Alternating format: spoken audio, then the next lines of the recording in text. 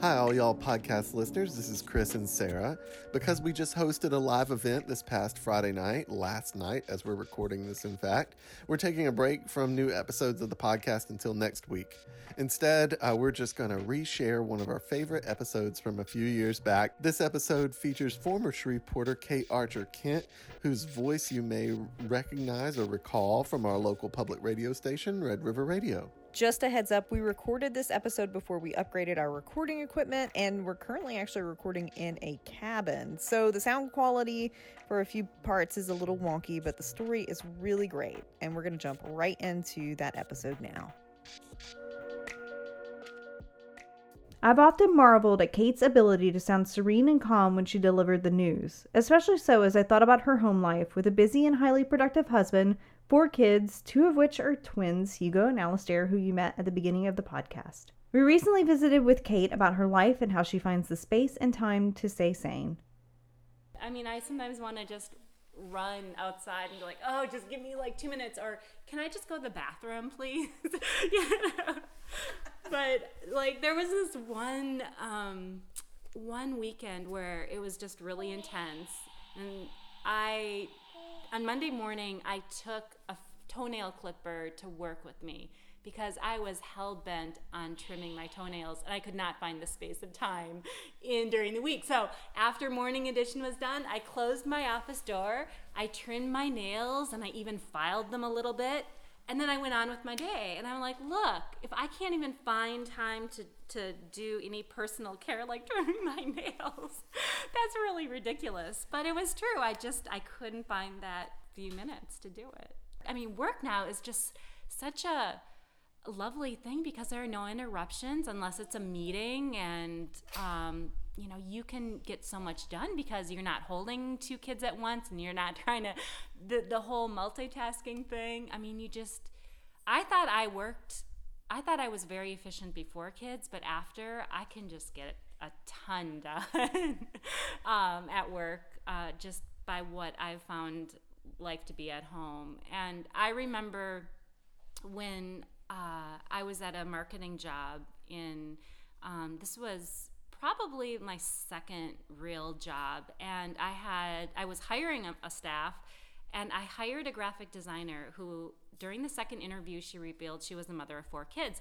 And when she revealed that, certainly I didn't ask it, but there was this trepidation inside of me. I'm like, oh, she's gonna be called away, she's gonna have the sick days where the kids are sick. And then I was like, oh, do I hire this person? And then it triggered in my mind, like, wait a minute, I have this prejudice inside of me. And now that I am a mother of 4 kids, I think back to that time very vividly, and I think, wow, now I'm the one who I think I see some prejudices out there that if you are, I get these comments, even from, my current colleagues saying, well, of course you forgot about that because look at what you have at home. And I hate those comments. I really, because that is a prejudice. You shouldn't, you should be able, and at the same time, yeah, there has to be give and take in family and in job, but you shouldn't say to someone, well, you've got mommy brain. Well, okay, fine, About a year ago, Kate gave a sermon at All Souls Unitarian Church here in Shreveport. The topic of that sermon was finding balance in work, life, and motherhood. Her sermon received a standing ovation from the congregation. On this episode of the All Y'all podcast, Kate Archer Kent reads that sermon, which we're calling Keep Your Hands on the Rope. Before we listen to Kate's sermon, we want to thank a few members of the All Y'all family. This episode, like every All Y'all podcast episode and live event, is brought to you by our season sponsor, Holiday Lanes. If you've been looking for something fun to do with your wild and crazy kids, check out their website, bullholidaylanes.com, or follow them on Twitter at holiday_lanes. We're also sponsored by MacCentric, which is the only locally owned Apple premium service provider in the whole city. The premium part means that if something's wrong with your Mac or your iPhone or your iPad, you're going to get the very highest quality of service available, and that's certified by Mac. So check them out at maccentric.net. Again, that's maccentric.net. Without further ado, here's Kate Archer Kent. So here we are in the waning days of summer, and it's family time. It's the big juggling act for families like mine. These are my numbers. I have 4 kids, age 5 and under, and 11 weeks to come up with a patchwork of camps and caregivers that will ensure Alex and I can meet our work commitments each day. My 1-year-old twins have been at home and in summer camp. On Fridays, I broke the news to Alex that we're going to do the do-si-do with our work schedules so that we won't need a sitter for the twins to save money. I'd say we're a pretty typical American family where both parents work full-time, and I'm beginning to see why summers are filled with consternation, not relaxation. I know we're not alone in feeling so much tension as a couple where both parents work outside the home. We try equally to give each other a fair shot at delivering productive, uninterrupted work hours to our employers. But then the kids rotate through the stomach bug, so we park them in beanbags on the living room floor in front of their favorite PBS programs. They are a blob floating in a sea of toys. I feel guilt that the TV babysits. One of us sits nearby, tethered to a phone or to a laptop. Then there was the moment I set the twins in their cribs while I stole away to my closet to do a 4-minute interview with someone over the phone. Researchers have proof that multitasking is not productive, but without it, I'm afraid I wouldn't have a prayer in getting through the day. We'd run out of toilet paper. The kids would eat cereal for dinner, again. I multitask from the moment my day begins at 4:03 a.m. It feels like I ping-pong between work and family 24/7. Alex sent a text to my neighbor friend who loves to drop by with servings of Indian dishes like dal. Stay away, our house is contaminated. You will get sick. We gave each other high fives as we squeegeed up our then 3-year-old Oliver's barf. We were so pleased to clean up the hardwood floors we had installed 2 days before the twins were born last year. We figured those floors just saved us $2,000 because Oliver's stomach bug would have forced us to pull up all the carpet. Yes, these are first world problems. The insights and experiences in my life pale in comparison to the pioneer women who have come before me. So I dedicate this talk to my maternal grandmother, Matilda Wieland, who would be 103 today. A German immigrant, she toiled on the Great Plains of North Dakota, giving birth to 13 children on the farm that is still in production today. She lost her husband in a farm accident when her oldest was 26 and her youngest was 5. As women's roles were in the day, at the death of my grandfather, she had to learn how to drive, how to balance a checkbook, and how to be a shrewd businesswoman. Running a family farm is, after all, a business. Her chores at home never stopped, even though she had to take on farming duties and make sure the combine and tractors were in working order for the men to take in the crops. Her days were regimented. Monday was for washing, Tuesday was for ironing, Wednesday was for darning, Thursday was for baking, Friday was for cleaning, Saturday was for taking baths and cleaning up the kids for Sunday church.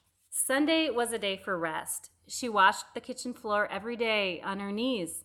I like to do it that way too, and I think of her. One year in a blinding snowstorm, she tied a rope from the farmhouse to the barn so she wouldn't lose her way in the whiteout conditions when she went to feed the animals. My mother, Rose, attended a one-room schoolhouse. If you think my relatives came from a little house on the prairie, you're not too far off. My grandmother had no idea she would have twins. That is until she delivered my uncles Herman and Roman, who have all since passed away. I learned I would have twin boys at the very first OB visit. 2 blurry dots on the ultrasound screen, 100% conclusive. When I think about the luxuries I have in my life, drive-through pharmacy, ready-made meals, and a modern home with programmable washer, dryer, and dishwasher, I stop myself and remember that I have distinct advantages. My hands are not calloused. There are women who have come before me and who toil today all over the world who are much stronger than I could ever be. I dedicate this to them. I wish I could ask my grandmother what she did when she felt overwhelmed. The journalist in me would love to land that sit-down interview. Did she cry? Was she afraid of running out of money? Did she fight with my grandfather? He wasn't expected to wash clothes by hand or feed all the hungry mouths every meal, every day, no relief.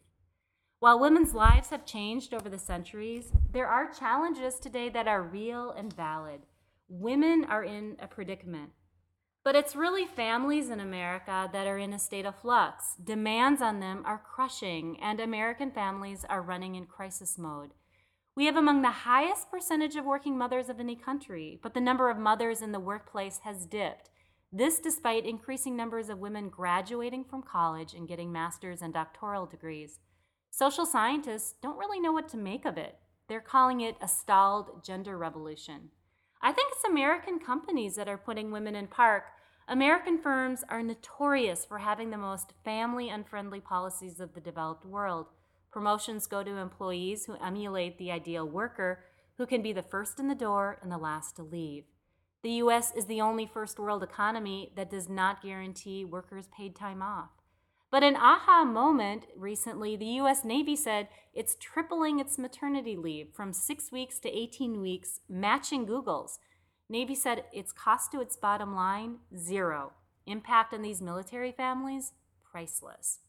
Bridget Schulte writes in her book, Overwhelmed, what's really happening is that work hours and leisure time in America are dividing.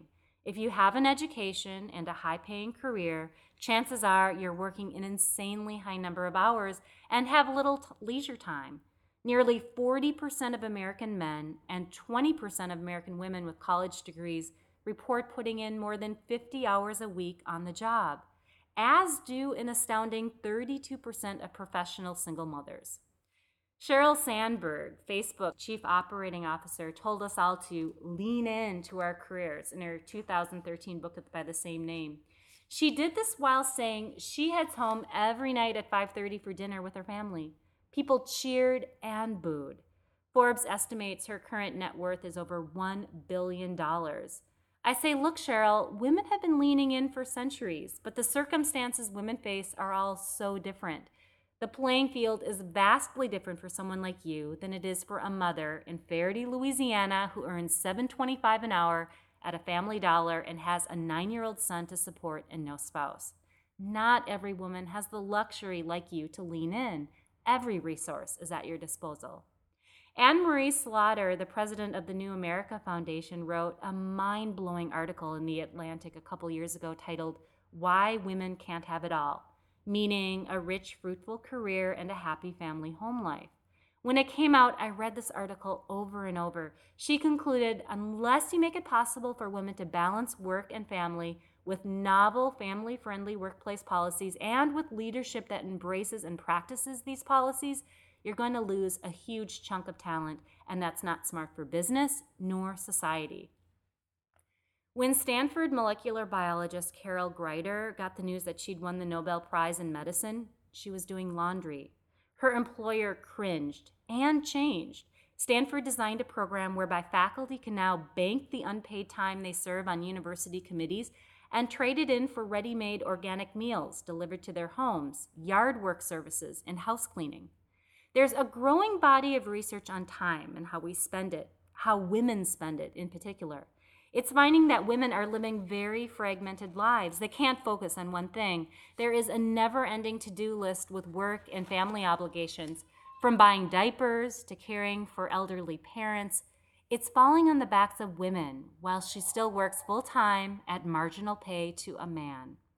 To me, the bright spot is that these time research studies have found working moms like me today spend as much time taking care of their children as stay-at-home mothers did in the 1960s, when those mothers were called professional homemakers. Even with a fabulous equal partner, it's not enough. We need work environments that encourage, quote, time shifting, as researchers call it, allowing women and men an ability to just adjust their work schedules in a day so they can be at their child's soccer game but still have a report done on time. I visited with my cousin Heather about work-life balance. She's an Amazon executive. She runs the Amazon Mom division and has 2 young boys. She said she outsources every detail in her life if it means she can spend a few more minutes of quality time with her kids. For both pregnancies, she took Amazon's full paid maternity leave, 5 months. By U.S. standards, that's almost unheard of. When she returned after her second child, she moved to a new job and was promoted. This is rare. More often you hear of the sickening discrimination lawsuits. My cousin Mark complained about growing bored when he was on Microsoft's 3-month paternity leave for the birth of his daughter. I was furious. Didn't he see those 3 months afforded his family to travel to Malaysia, where his wife's family could meet the new baby? Many new dads get a few days, a week or two, if they're lucky enough to get the pay time off at all. We wonder how we could make our community, Shreveport-Bossier, more attractive, to stand out, to make it the next great city of the South. I know. We enact bold policies that would encourage businesses here to make worker environments less toxic and more family-oriented. We grow a family-friendly city, and that is attractive. The first day back to work after my twins, I did interviews on a story about Bentler Steel, a company headquartered in Austria that's opening a $900 million steel plant just down the road. At the table with me was a young, single Bentler attorney. She shook her head. Mutterschutz, having parental leave and job protection. It allows women 14 weeks of leave after having a baby with 100% of her wages intact. But the Bentler HR director at the table, an Alabama native, shrugged and said she had to return to work right away after her kids were born in the 1990s. She didn't see the need. Let's get advice from Bentler Steel because they operate in two vastly different worlds when it comes to supporting their working families.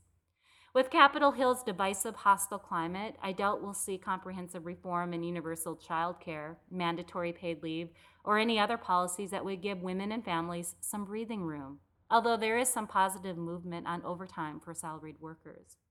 It's going to take small, incremental steps, and I tell myself all the time, just inch it. I think my grandmother's robe between the farmhouse and the barn is a perfect metaphor for where women are today. There are issues raging all around her: wage discrimination, childcare, part-time versus full-time work, unequal division of housework with her spouse.